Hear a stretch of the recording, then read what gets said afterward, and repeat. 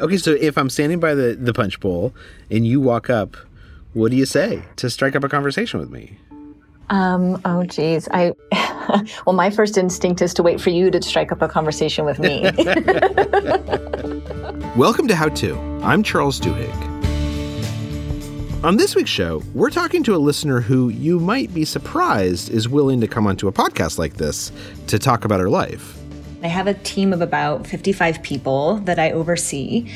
And a lot of the feedback that I hear from them is that people don't find me very approachable. So I know that one of the barriers I have is just making small talk.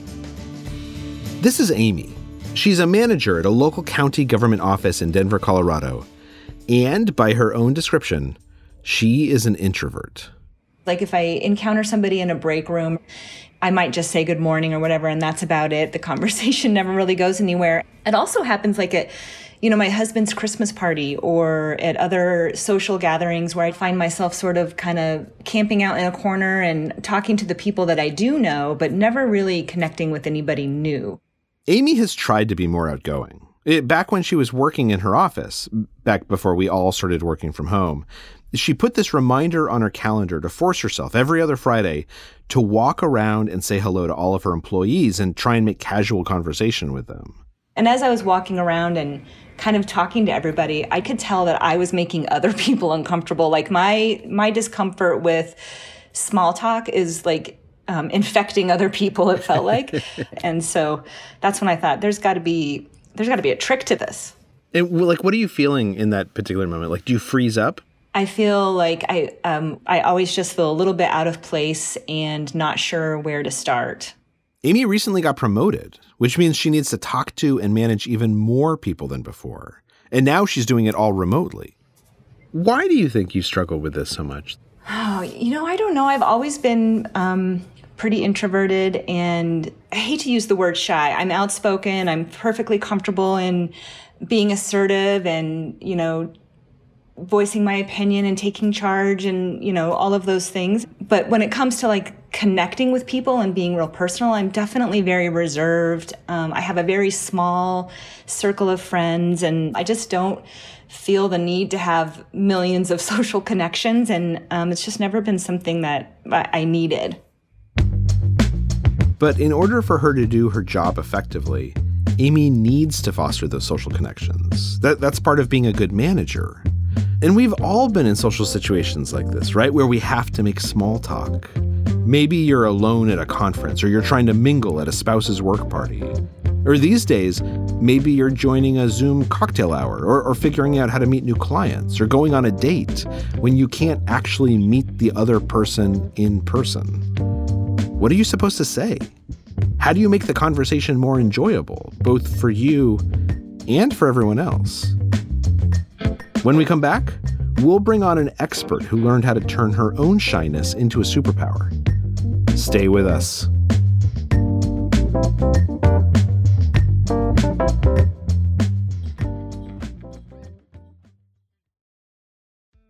This episode is brought to you by Choiceology, an original podcast from Charles Schwab. Hosted by Katie Milkman, an award-winning behavioral scientist and author of the best-selling book, How to Change, Choiceology is a show about the psychology and economics behind our decisions. Hear true stories from Nobel laureates, authors, athletes, and everyday people about why we do the things we do. Listen to Choiceology at schwab.com/podcast or wherever you listen. This episode is brought to you by Defender. For those who embrace the impossible, the Defender 110 is up for the adventure. This iconic vehicle has been redefined with thoroughly modern design. The exterior is reimagined with compelling proportions and precise detailing, and the interior is built with robust materials and integrity. The Defender capability is legendary, whether you're facing off road challenges or harsh weather conditions. Built for the modern explorer, the Defender 110 lets you go further and do more. And cargo capacity means more room for your gear. To drive the Defender is to explore with greater confidence. Powerful innovations like the intuitive driver display and award-winning infotainment system keep you connected. Innovative camera technologies deliver unobstructed views and effortless maneuvering. Ready for a wide range of adventures, the Defender family features the two-door Defender 90, the Defender 110, and the Defender 130, which seats up to 8.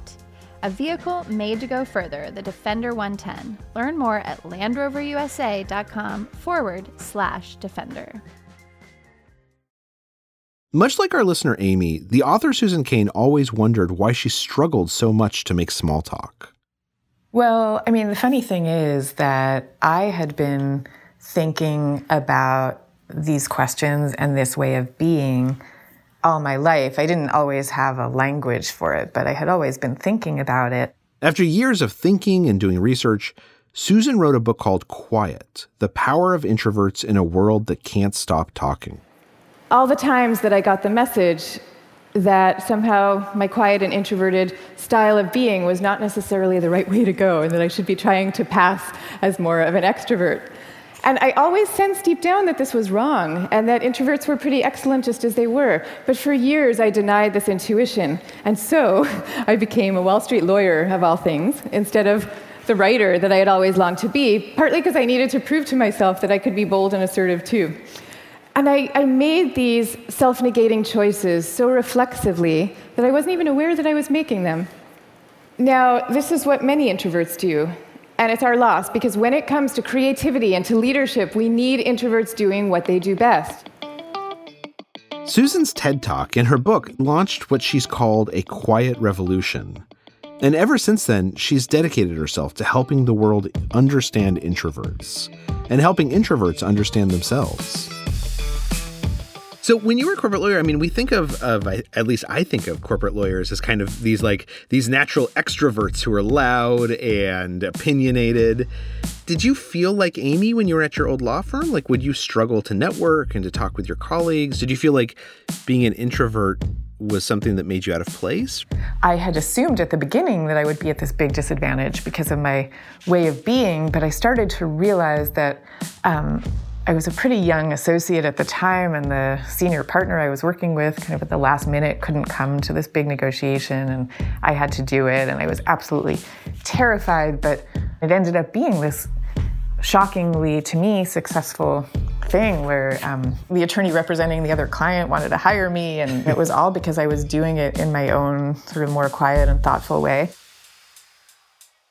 A lot of what makes a good negotiator is somebody who can really listen deeply, try to come up with constructive agreements that work for everyone.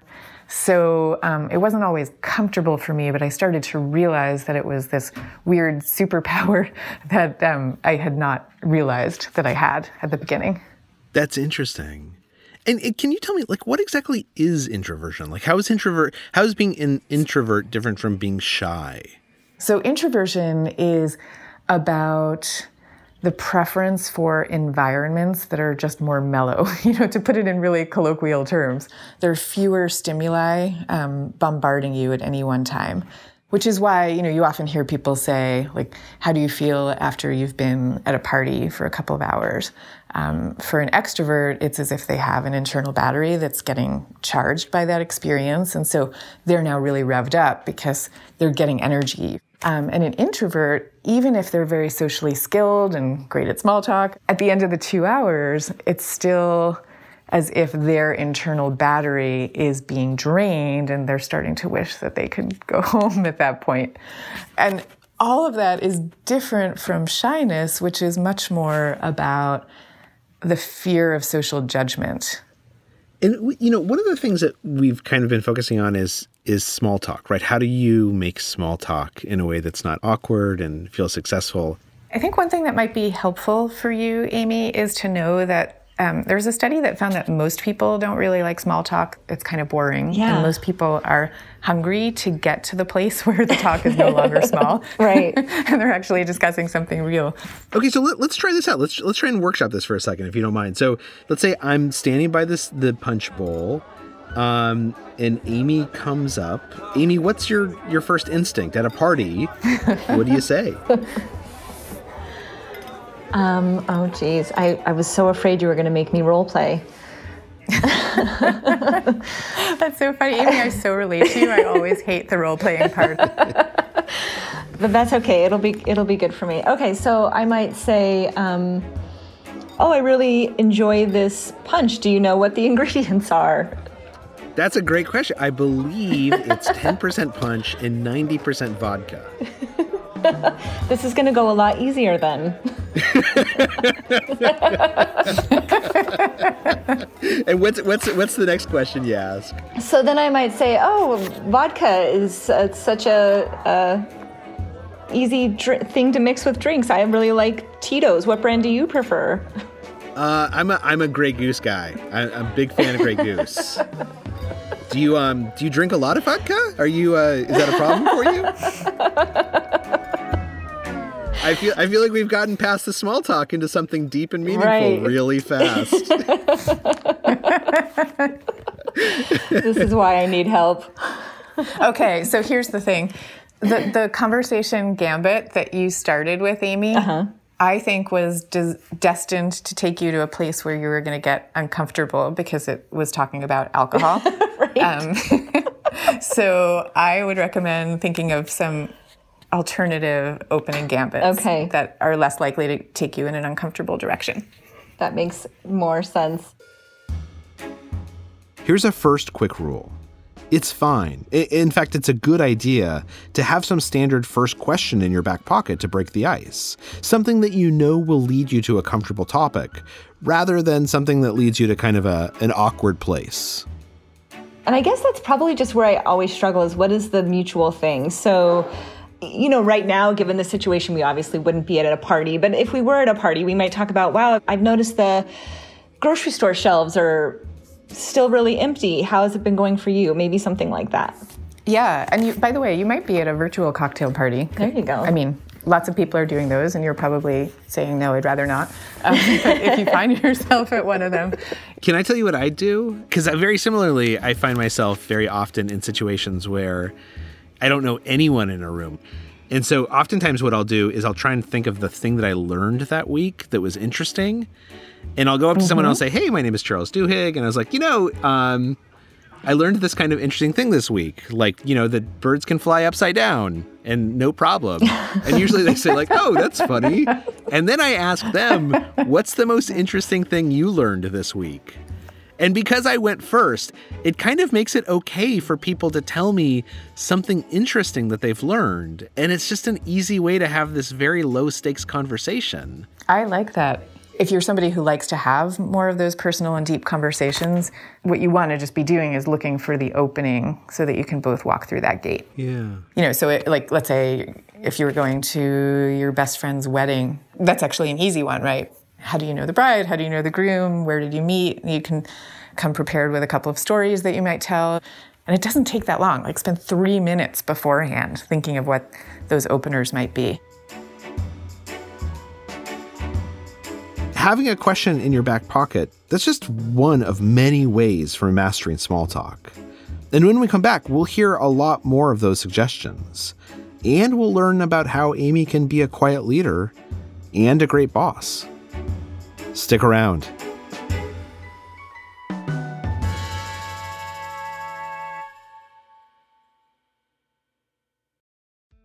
This episode is brought to you by Choiceology, an original podcast from Charles Schwab. Choiceology is a show all about the psychology and economics behind our decisions. Each episode shares the latest research in behavioral science and dives into themes like, can we learn to make smarter decisions, and the power of do-overs. The show is hosted by Katie Milkman. She's an award-winning behavioral scientist, professor at the Wharton School, and author of the best-selling book, How to Change. In each episode, Katie talks to authors, historians, athletes, Nobel laureates, and everyday people about why we make irrational choices and how we can make better ones to avoid costly mistakes. Listen and subscribe at schwab.com/podcast or find it wherever you listen. Reboot your credit card with Apple Card, the only credit card designed for iPhone. It gives you up to 3% daily cash back on every purchase. Plus, Apple Card has no fees, not even hidden ones. Apply for Apple Card now in the Wallet app on iPhone.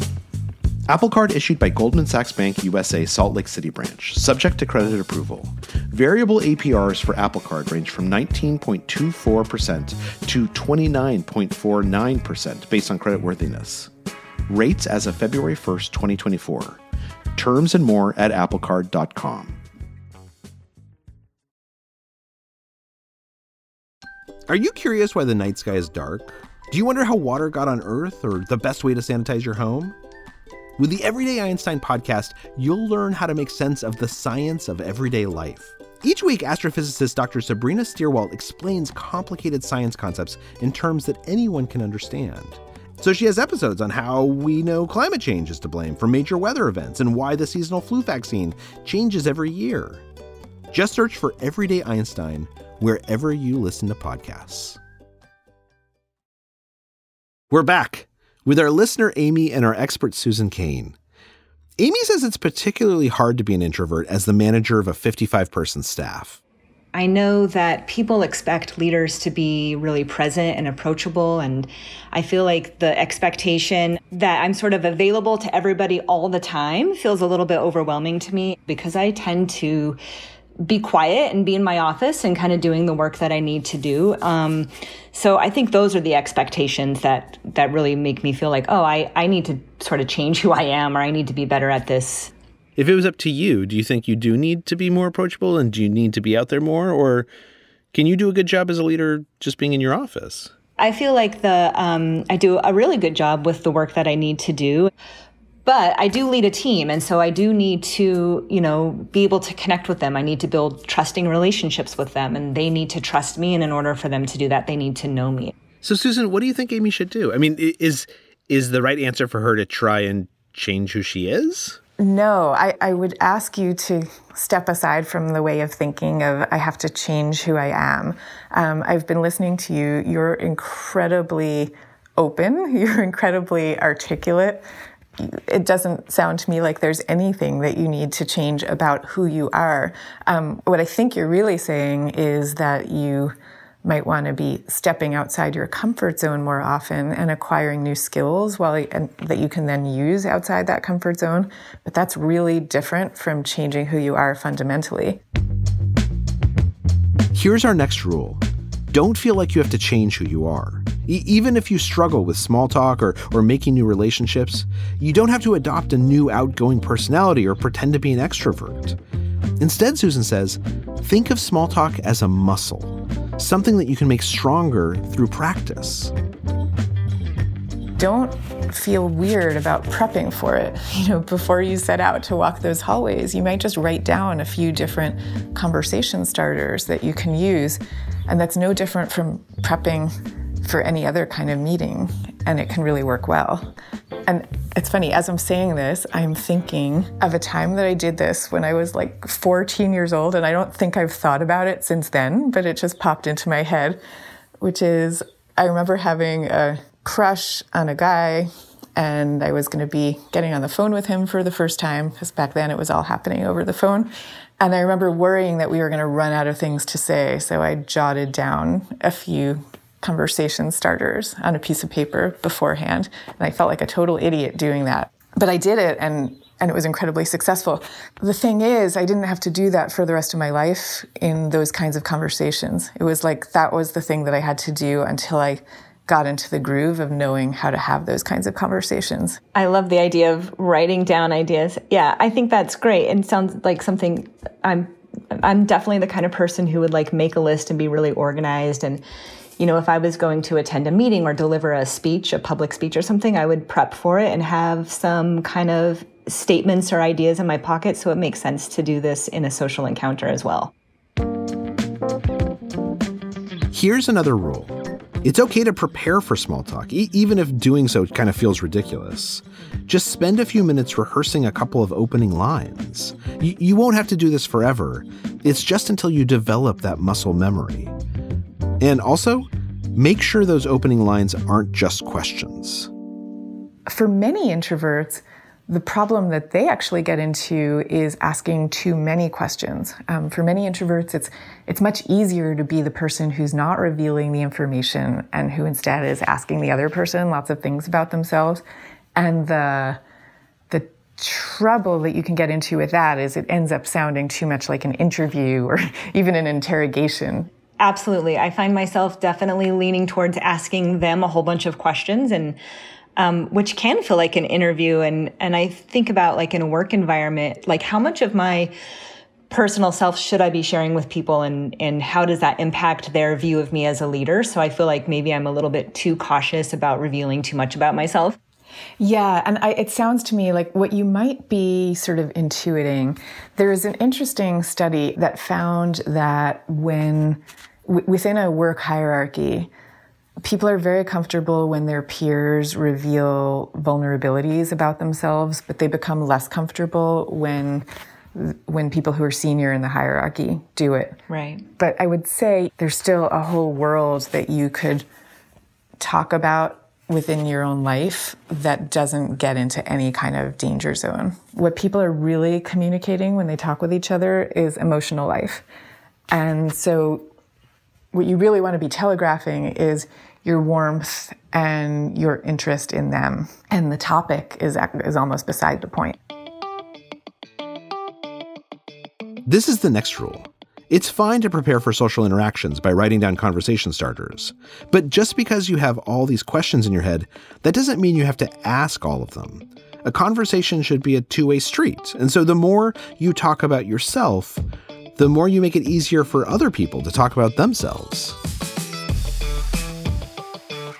Is part of what's happening when Amy is hesitant to share something about herself is, as you just mentioned, Amy, like worrying what the other person might think about you. Is that something that introverts are more concerned about usually than extroverts? One thing Amy had said earlier on when you were first talking, you were saying that you don't want to be a burden to people, and you feel like you're kind of taking their time and getting them into a conversation that they'd rather not be having. And I'm guessing part of that is because you might feel that way yourself. Like, I think you would honestly prefer to be doing your work and spending your social energy on people who you know really well. And so you're actually, in a way, being very empathetic to other people when you're wishing to relieve them of the burden of you talking to them, because I think you're hoping to respect them. Yeah. So that might be a place where you want to make a kind of mind shift and know, especially in your capacity as a leader,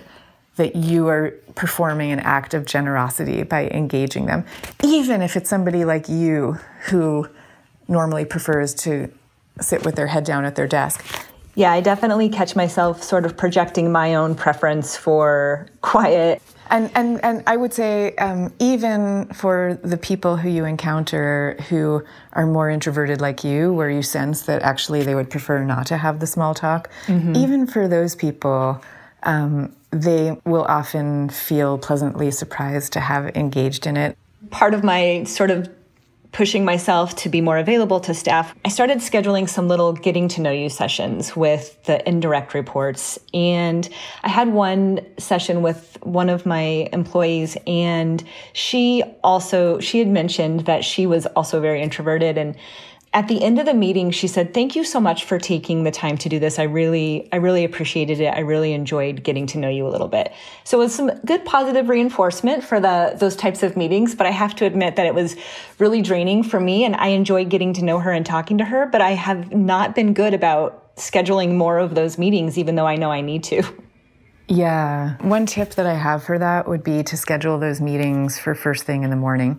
Because part of what's draining for you, I'm guessing, is just the anticipation all day long that you're going to have this meeting that you're thinking is going to be uncomfortable. And that in and of itself is draining.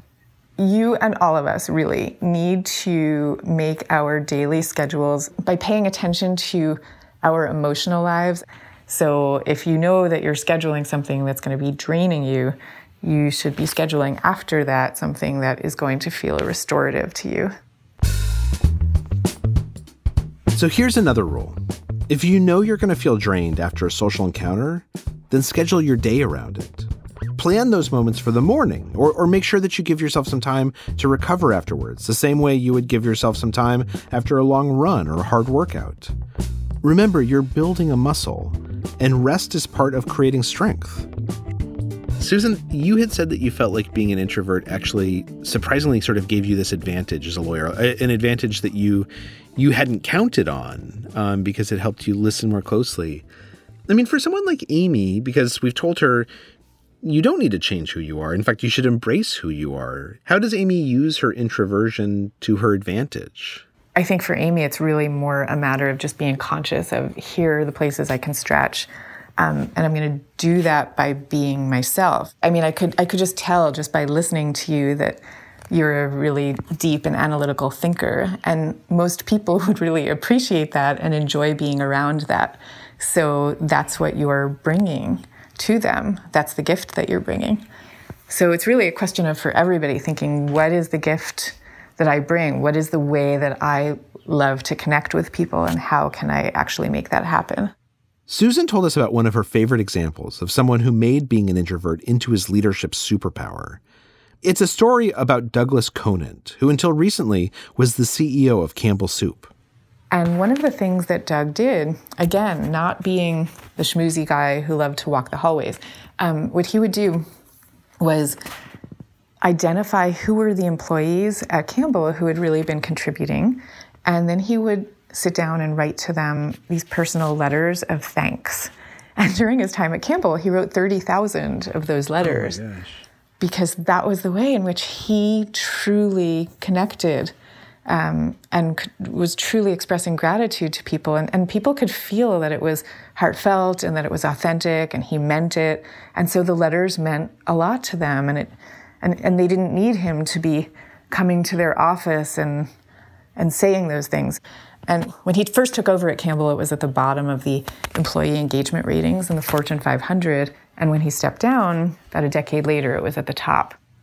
Amy, what do you think that is for you? What kind of superpower does being an introvert give you that you think makes you a strong leader? I think that one of my strengths is definitely being very analytical and thinking about ideas and problems in a lot of different ways. And so I really do love hearing other people's perspective on different problems, because I can get really excited about a topic.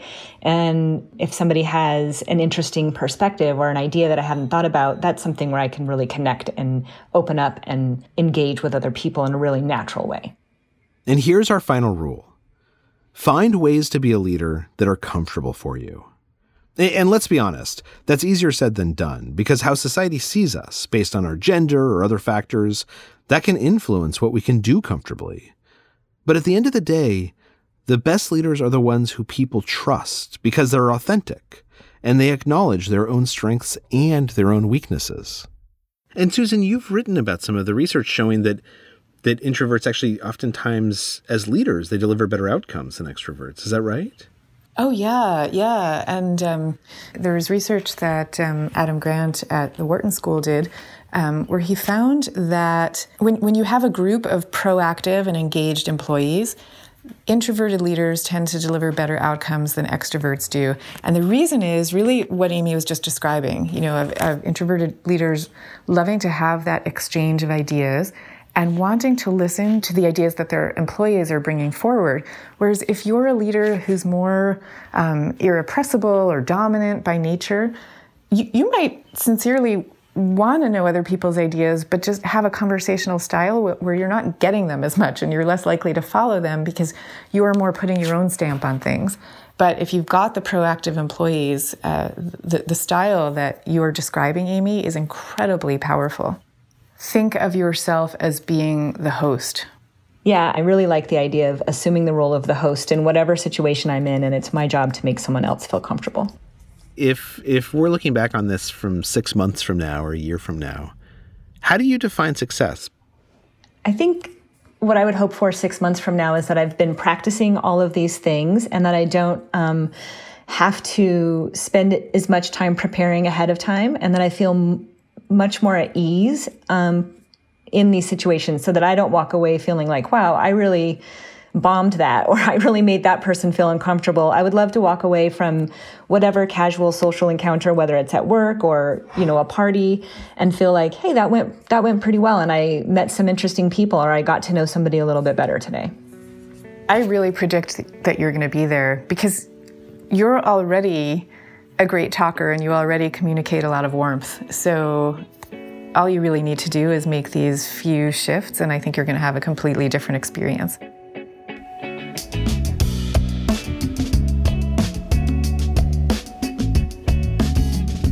Thank you to Amy for talking to me by the punch bowl and for opening up to us. And thank you to Susan Cain for her quiet but influential advice. You should look for her books, including her guidebook for teens called Quiet Power: The Secret Strengths of Introverted Kids. And we want to hear from you. Send us your questions about problems that we can help you solve, or your questions or answers about how you're living your best life under quarantine. You can send us a note at howto@slate.com or call and leave us a voicemail at 646-495-4001. How To's executive producer is Derek John. Rachel Allen is our production assistant and Merritt Jacob is our engineer. Our theme music is by Hannes Brown. June Thomas is the senior managing producer of Slate Podcasts, and Gabriel Roth is Slate's editorial director for audio. Special thanks to Asha Saluja and Sung Park. I'm Charles Duhigg. Don't be afraid to talk to strangers. And thanks for listening.